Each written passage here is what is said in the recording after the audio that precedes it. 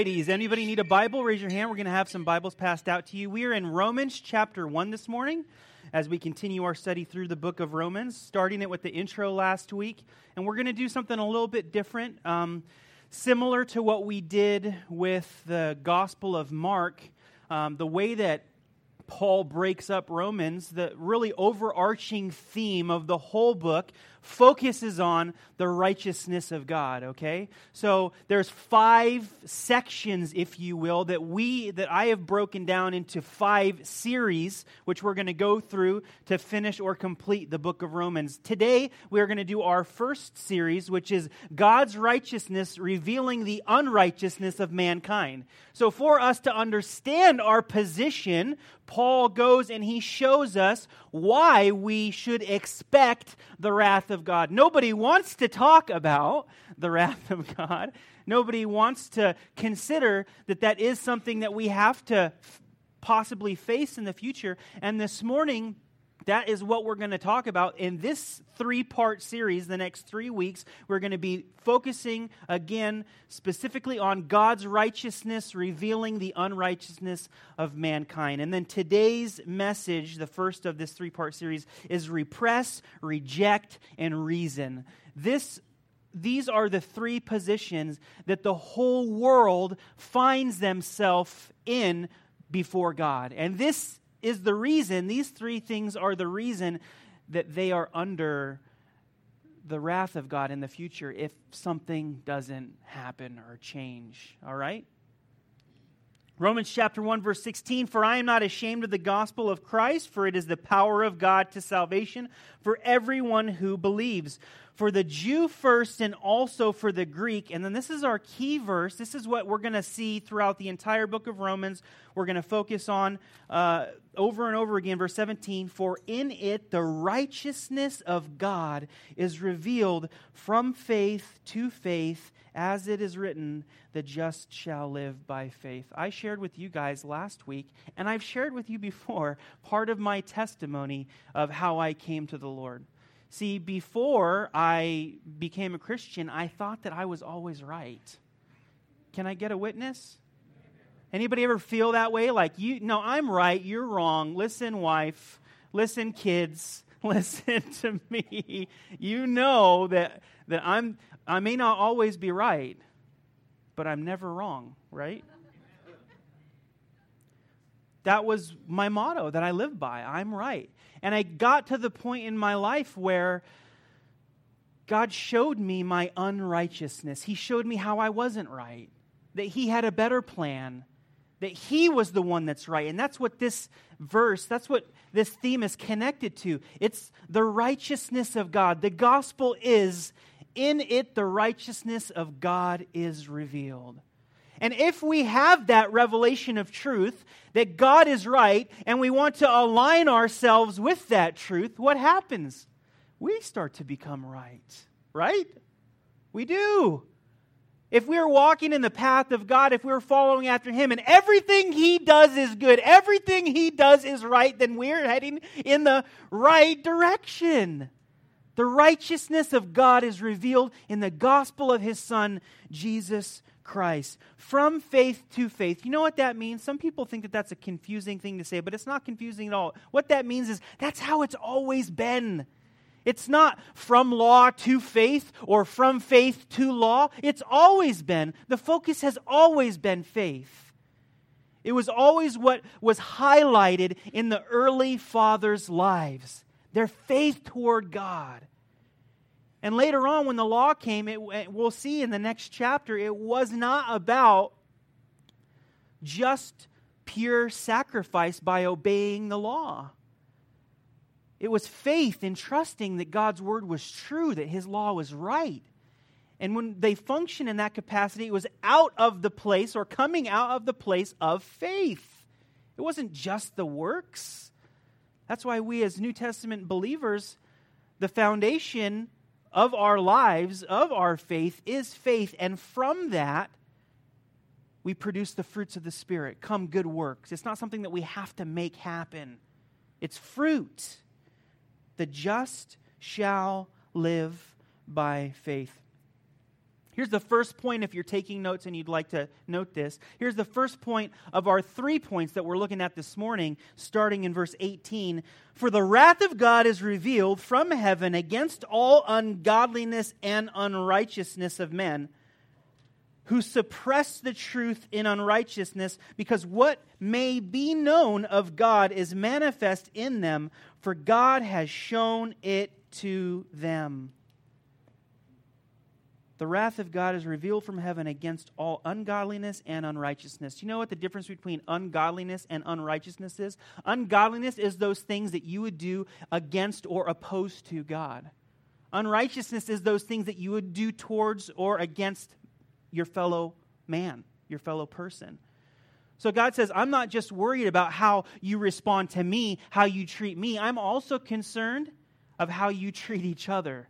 And that's the reason that you're in this category. The key word here for us is who suppress the truth in unrighteousness. You know what a synonym for suppress is?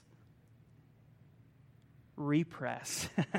See what I did there? I needed an R so I could have 3 R's. So, suppress, repress. And what it is to de-emphasize something. Could you think about that for a second? God says, here I am. The emphasis and the focus of these verses is God saying that He wants to reveal Himself to mankind. And as that revelation clearly is coming from heaven, the unrighteousness of man suppresses the truth. I want to ask you a question this morning because we're going to dig into this a little bit more. But it's not fun or easy, but have you ever suppressed the truth of God in your own life? I think at one point or another, I have done all 3 of these things. I have repressed the truth in my life. I have rejected the truth in my life. And I have reasoned my position before God, which is pretty unreasonable. But what I've found walking with the Lord is that I've no longer suppressed the truth of God to the point where I'm worshiping idols, which we're going to see is what they ended up doing.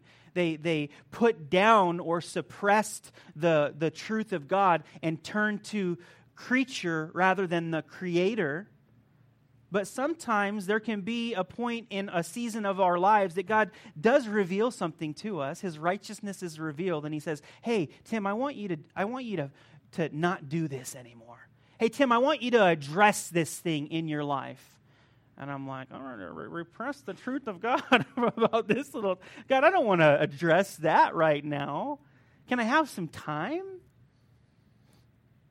Usually I don't even give Him the benefit of the question of asking. I just do it. I just repress it. Don't focus on it. Don't give it any attention. But it's important as God is continuing to reveal Himself to us. Do you want God to reveal Himself to you today? Today, do you want to know who God is? Because that's what He wants for you. And as He does that, as He transfers that to you, are you going to be okay to accept whatever that revelation is and receive it? Or are you more in a position of where you're willing to suppress it in unrighteousness because you think what you're doing right now is right when it's not right? Because only God is right. Remember last week I said there's going to be things that God challenges you on through this book. People's lives, my life, but people's lives have been radically changed because of this book, the book of Romans. Do you know, it's still August, October 31st, a couple months from now, do you know what that day is? Known for us as Halloween, but historically, it's the great day of the Reformation. Reformation Day. Martin Luther nailed the 95 Thesis on the door in Wittenberg. And this coming October 31st is the 500-year anniversary of that. That was the event that started to catapult us out of the dark ages because of the grace and truth of the book of Romans that transformed Martin Luther's life. Do you want that kind of transforming power to happen in your life? Because I do. I do. 500 years ago.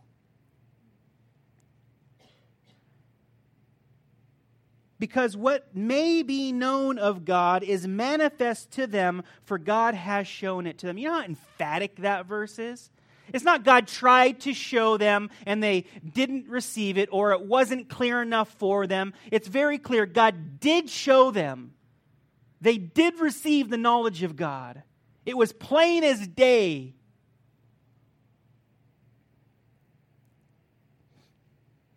For since the creation of the world, his invisible attributes are clearly seen, being understood by the things that are made, even his eternal power and Godhead, so that they are without excuse.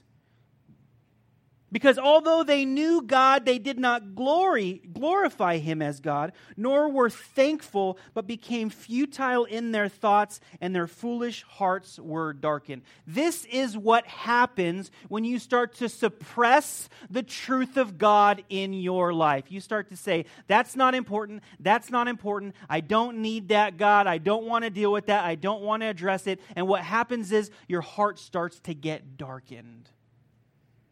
Professing to be wise, they became fools and changed the glory of the incorruptible God into an image made like corruptible man and birds and four-footed animals and creeping things. So what's the next step that happens when people, let's say people, suppress the truth of God, suppress the revelation of God? What's the next thing that happens? Idolatry. They refocus. It says that they knew God. They knew God. You think it's possible to suppress the truth in your life if you have that revelation knowing who God is? Yes, you know why? Because that's exactly what happened in the Garden of Eden. They knew God. That verse still blows my mind. God came down, was walking through the garden in the cool of the day to go have fellowship with Adam and Eve, and they were hiding because they just realized they were naked. Who told you were naked? They knew God, but they chose something different. So what happens when the world suppresses the truth of God in unrighteousness? What happens is their hearts are darkened. It's always a heart issue. You guys know that. It's always a heart issue. Their hearts are darkened, and then the next natural step is idolatry. They started to look at and focus on the creature, what God created for us, instead of focusing or giving him the attention. It says that they were not thankful. They did not glorify him as God, nor were thankful. You guys see throughout history these petroglyphs and hieroglyphs and the totem poles. What are in all of those things? Animals. The worship of mankind being directed to a thing instead of God himself, the Creator. Repression. Mankind represses the truth, therefore God says, I have to respond. Their foolish hearts were darkened, they turned to idolatry. See, they were created. They were created to know who God was. And in knowing God truly, we can truly worship him. But because they had a void, after they suppressed the truth of God in unrighteousness, they turned to idolatry. They turned to things. They turned to stuff that they could see. The next verse starts the second point for us, which is reject, which is also the natural progression. After we've suppressed, the next thing that happens is they reject. Therefore, because of these things, God also gave them up to uncleanness in the lusts of their hearts to dishonor their bodies among themselves. What does that mean? It doesn't mean that God wanted them to do these things. It does not mean that God made them do these things. Think of it in this context. You have a child. We have 5 kids. They get older. They're fun when they're little because you can kick them and make them do chores and stuff. Not hard, just like for fun, And then they get older, they get a mouth. I've got a junior hire now. He's one of the sweetest kids I've ever met. He's such a good boy. And then they get a little bit older and they're teenagers and you want to kick them out. At least that's what I've heard. I haven't had any teenagers yet, but that's what they tell me. So, sorry, But there comes a point where if a child continues in rebellion for so long, it wasn't just when they were a baby, it wasn't just when they were, in the elementary years, it wasn't just through high school, it's just in life. And later on, they're still in rebellion against their parents, against everything. And there comes a point, I think, that what has to happen in love, and this is just my opinion, I can support it biblically if I have to, but there comes a point where if that level of rebellion in that child's heart continues, that there has to be a releasing to bear a consequence, Hey, if this is the way that you want to live, I can't shield you from reality. Don't be deceived. God's not mocked. Whatever man sows, that's what he also reap. I see parents swooping in as their kids get in trouble over and over again, always coming to their rescue, always being there, always covering things up, always making it look like nothing's wrong, like they're okay. They're not okay. The best thing that can happen is that those kids are just let go and let God. Because as the natural progression of things goes and the principle of reaping and sowing happens, they realize, oh man, I don't want to keep going down this road. But the longer excuses are made, the longer that the parents keep covering up for them, somehow it's just a never-ending cycle that just keeps going and going and going and going. Look at God as a loving, gracious, merciful, long-suffering daddy, father. And he created humankind. He's like, guys, I want you to know who I am. I'm revealing myself to you. You suppress the truth in unrighteousness. You keep doing things that you shouldn't be doing. And now you have these vile passions that you have. And you know what? You're just going to have to learn yourself. And he gave them over. It says he gave them over through this next point multiple times. He didn't make them do it. He didn't want them to do it. But it came to the point where he had to give them over.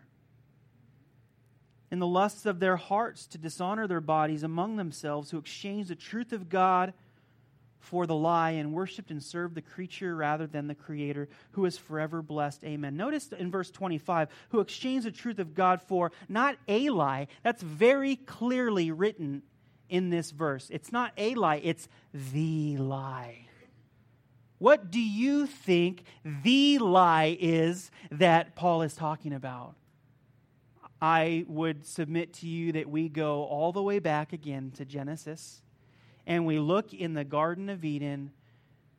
It's the pride of man and the response in rejecting him that God says, You've turned your back on me. What did Satan say to Eve? You can go ahead and take the fruit, because if you do, you'll be like God. So in essence, what this verse is saying, the lie is us making ourselves our own gods. Them making themselves their own gods. They wanted to be in charge. They exchanged the truth of God for the lie and worshiped and served the creature rather than the Creator, who is blessed forever. Amen.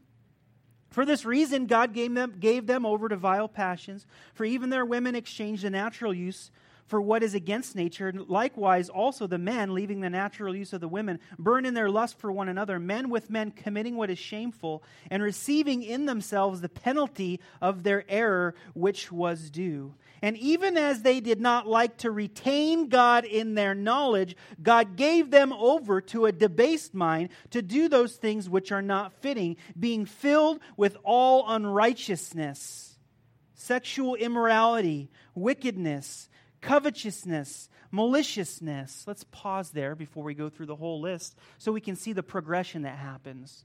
What was the first point? What did they do? They suppressed. They suppressed the truth in unrighteousness. Then that makes way for the next point, which is rejection. So it's no longer a theory. Suppression kind of just happens in your mind. You kind of try to put it down. But the natural progression after you suppress the truth of God, the next thing that comes is rejection. And that becomes, we see, physical. It becomes, I'm not just willing to say this is what my ideology is. I'm not just willing to have this position. I'm going to do it. And I'm going to do whatever I want. I'm going to really do whatever I want.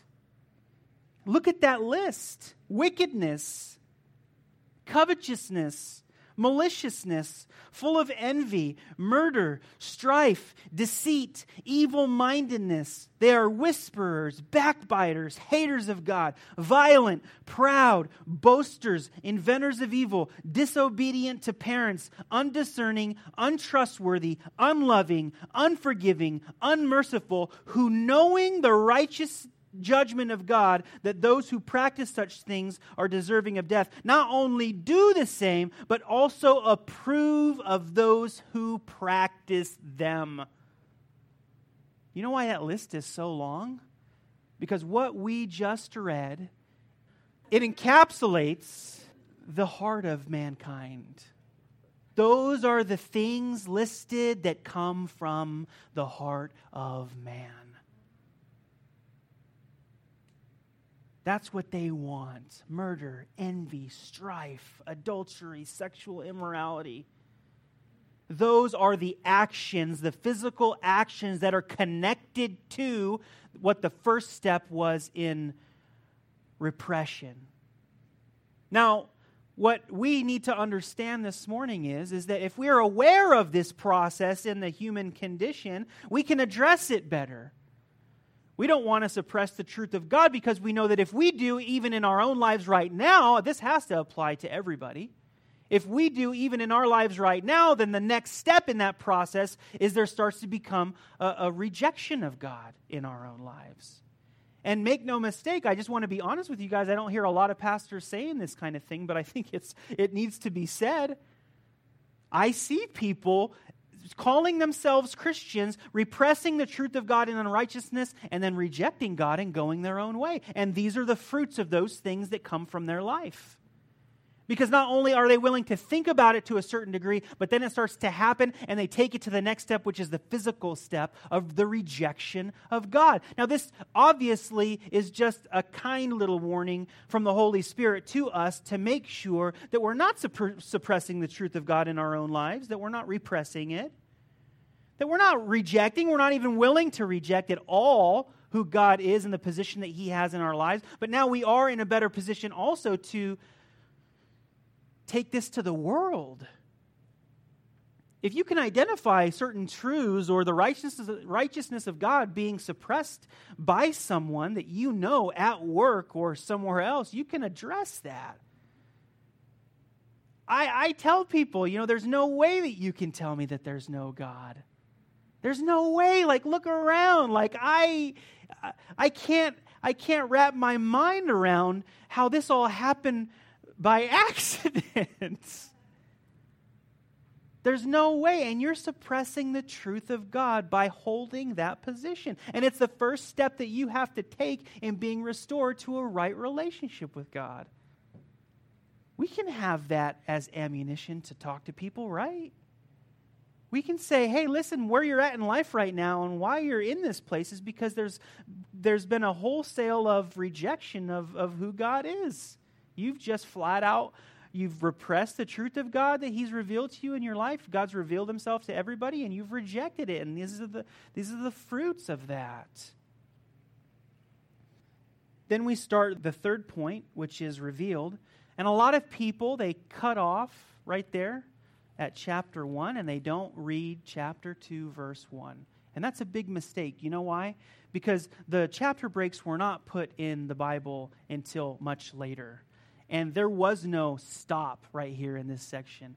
The chapter 2, verse 1 is so connected with the thought that Paul is establishing that it would be an injustice for us not to include it in what we're reading right now. many, many preachers, you guys have heard them, you can hear them on TV, they would like to take the last 10 verses that we just read and point their little finger in your face and say, see, you are unrighteous, you practice these things, you've rejected God, and you're going to incur the judgment, the wrath of God. Have you guys heard those guys? With their little finger out pointing in their face. But those are the same guys that don't read chapter 2, verse 1. Therefore, you are inexcusable, O man, whoever you are who judge. You might want to turn me down. This is the part, I think. For in whatever you judge another, you condemn yourself. For you who judge practice the same things. Everybody out there is trying to point at somebody else to justify the position that they're in and the sin that they're living in.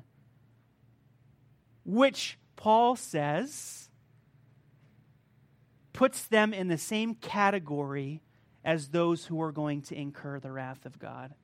You guys who are judging others, you practice the same thing. I don't know how many times I've had this conversation where people say, hey, I'm not that bad. Are you going to go to heaven when you die? I'm not that bad. Have you seen Tim? That guy. He's definitely not going to make it to heaven. I'm not as bad as he is. I'm not as bad as the thief. I'm not a liar. I've never killed anybody. I take care of my family. I try to do the right thing. It's not good enough. That's the whole point. That's the whole flow of what Paul's talking about. He says if you want to know God, it first has to come from faith. You first have to be confronted with the fact that you've either repressed the truth of God, you've rejected the truth of God, or you've reasoned your own righteousness into the equation because you think you're a good person. And you can look down your nose at others and say, no, you probably won't make it, but I will. The Word of God says, nay. You who judge are guilty of the same sins. Did he say same sins? The same sins. And you and I both know that that's right. You know why? Because I got a brain. I got a brain. And we know that it wasn't literal when Jesus said, if your right eye causes you to sin, pluck it out. If your right hand causes you, chop it off. We know that Jesus wasn't being literal when he said that because we would all be, what's that word for the people with no arms and legs? Quadriplegic. I did it. It just wasn't in my notes. And we'd still be sinning and we'd still have to lop off our heads because this is where it happens the most. And just because you don't do something externally doesn't mean that you haven't done it internally. And it's the heart of man that is the problem. It's our human condition. It's the heart that sins against God. Yeah, maybe I don't say something to somebody else in judgment to them, but I sure think it. Trust me. God, forgive me. I don't want to be that kind of person, that I judge other people's lives and place myself on some kind of righteous pedestal to make myself feel better about my position in life. God loves everybody. We've all fallen into, if not one of these three categories, all of them. There's been times of my life that I suppress or repress the truth of God in unrighteousness. There's been times in my life when I've rejected the truth of God. There's been times in my life, and I'm sure there's been times in your life as well, that you've reasoned your position. This is why I'm here. This is my reason. God doesn't understand. I'm just going to do my best and hope for the best. But we know that the judgment of God is according to the truth against those who practice such things. And do you think this? That's the reason again, right? Do you think this? Are you reasoning this in your minds? Oh man, you who judge those practicing such things and doing the same, that you will escape the judgment of God. Sobering warning.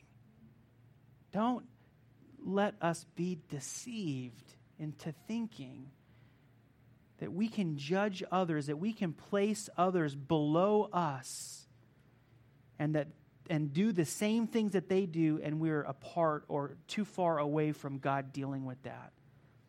Verse 4, or do you despise the riches of his goodness, forbearance, and long-suffering, not knowing that the goodness of God leads you to repentance? That is my favorite verse. And I love that verse. Isn't it true? Isn't it true? He's instructing the people that have their noses up in the air. And he's saying, do you despise the riches of his goodness towards you? The reason that you haven't been dealt with yet is because God is good. The riches of his goodness, forbearance, he's bearing with you, and long suffering, not knowing that the goodness of God leads you to repentance. I know that is true in my own life. See, I was born and raised in the context of where I was under law. And in my family, we went to church every Sunday, and what I received was you do what the church says, and you do what the Bible says. And it was a law kind of relationship. And I thought that I had to do certain things for God, and if I didn't, I was going to be in big trouble. It wasn't to the point where in God's forbearance and long-suffering with me in my sinful state, that I realized it was his goodness. It was his goodness in my life. And it was because of that overwhelming goodness that you can't really explain to people. They have to experience the goodness of God. Taste and see that it is good. When you experience the goodness of God, there's nowhere else to go except repentance. Do you know what repentance symbolizes? Repentance symbolizes, I was right and I was wrong and you were, I was right, God. I'm always right. I was wrong and he is right because he is righteous. And it's his goodness that leads me to repentance. Even now, I go through stuff in life because life is full of stuff. And I get off course a little bit. And I start to reason my position with God. And then he just keeps loading me with blessings and taking care of me and loving me. And then I get to the place where I'm like, why am I doing this again, God? You're so good. You're so good. I'm so sorry. I'm so sorry. I'm such a loser.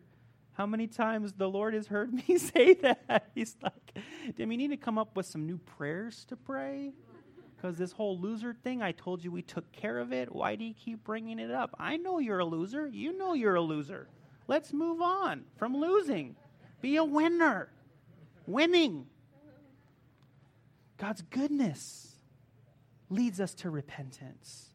And then as I submit to God and to his goodness, I receive even more of it. But if I don't, then God corrects me. But in accordance with your hardness and your impenitent heart, you are treasuring up for yourself wrath in the day of wrath and revelation of the righteous judgment of God, who will render to each one according to his deeds. What's the emphasis of that verse?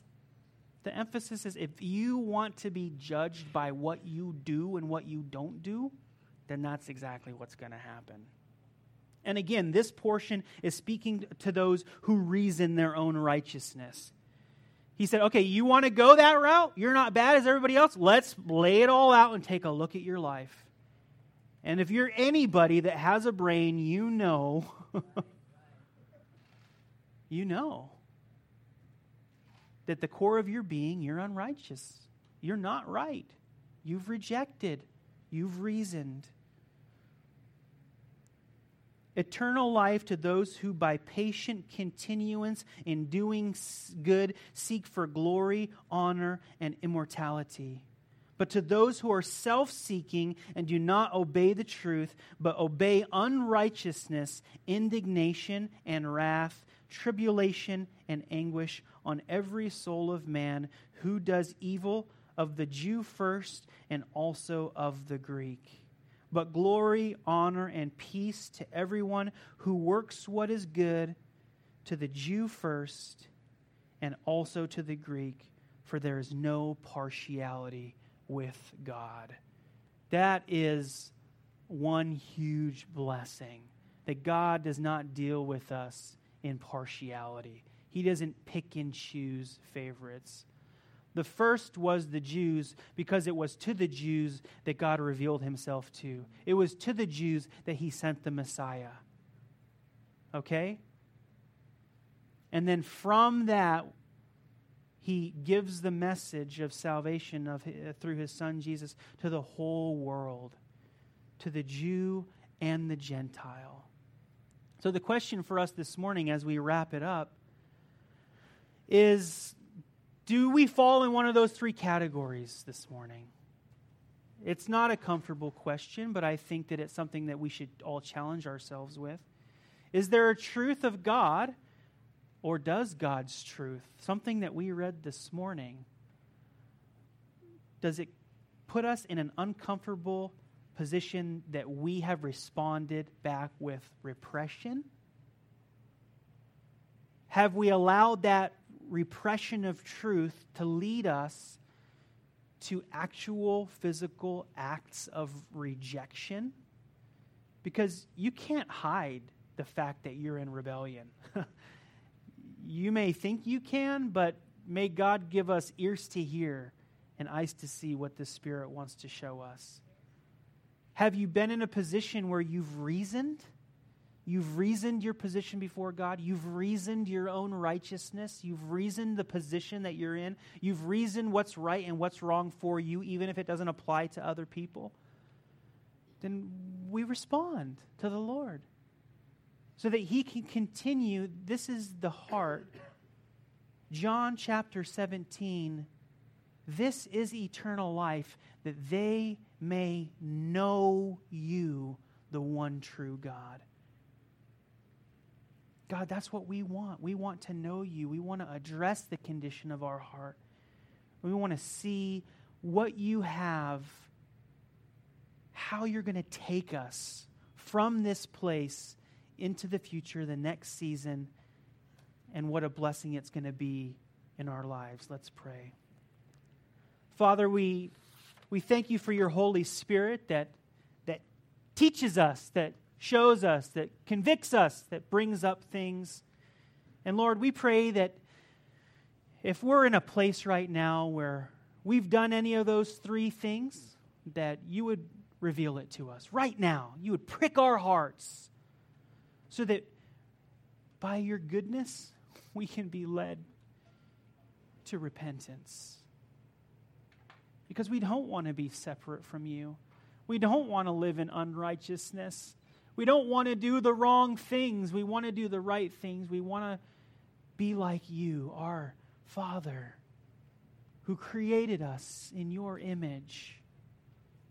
And God, we thank you for this information as well, so that we can take this out to share with our loved ones, to share with our friends, to share with our coworkers, not screaming about your wrath, but shouting from the rooftops about your goodness, about the requirement of repentance, about how we've fallen short, we are unrighteous, so that you can bring restoration, continued restoration in our lives, restoration in their lives, positionally, that they would be restored to a right relationship with you. We thank you, Father, and we pray these things in Jesus' name. Amen.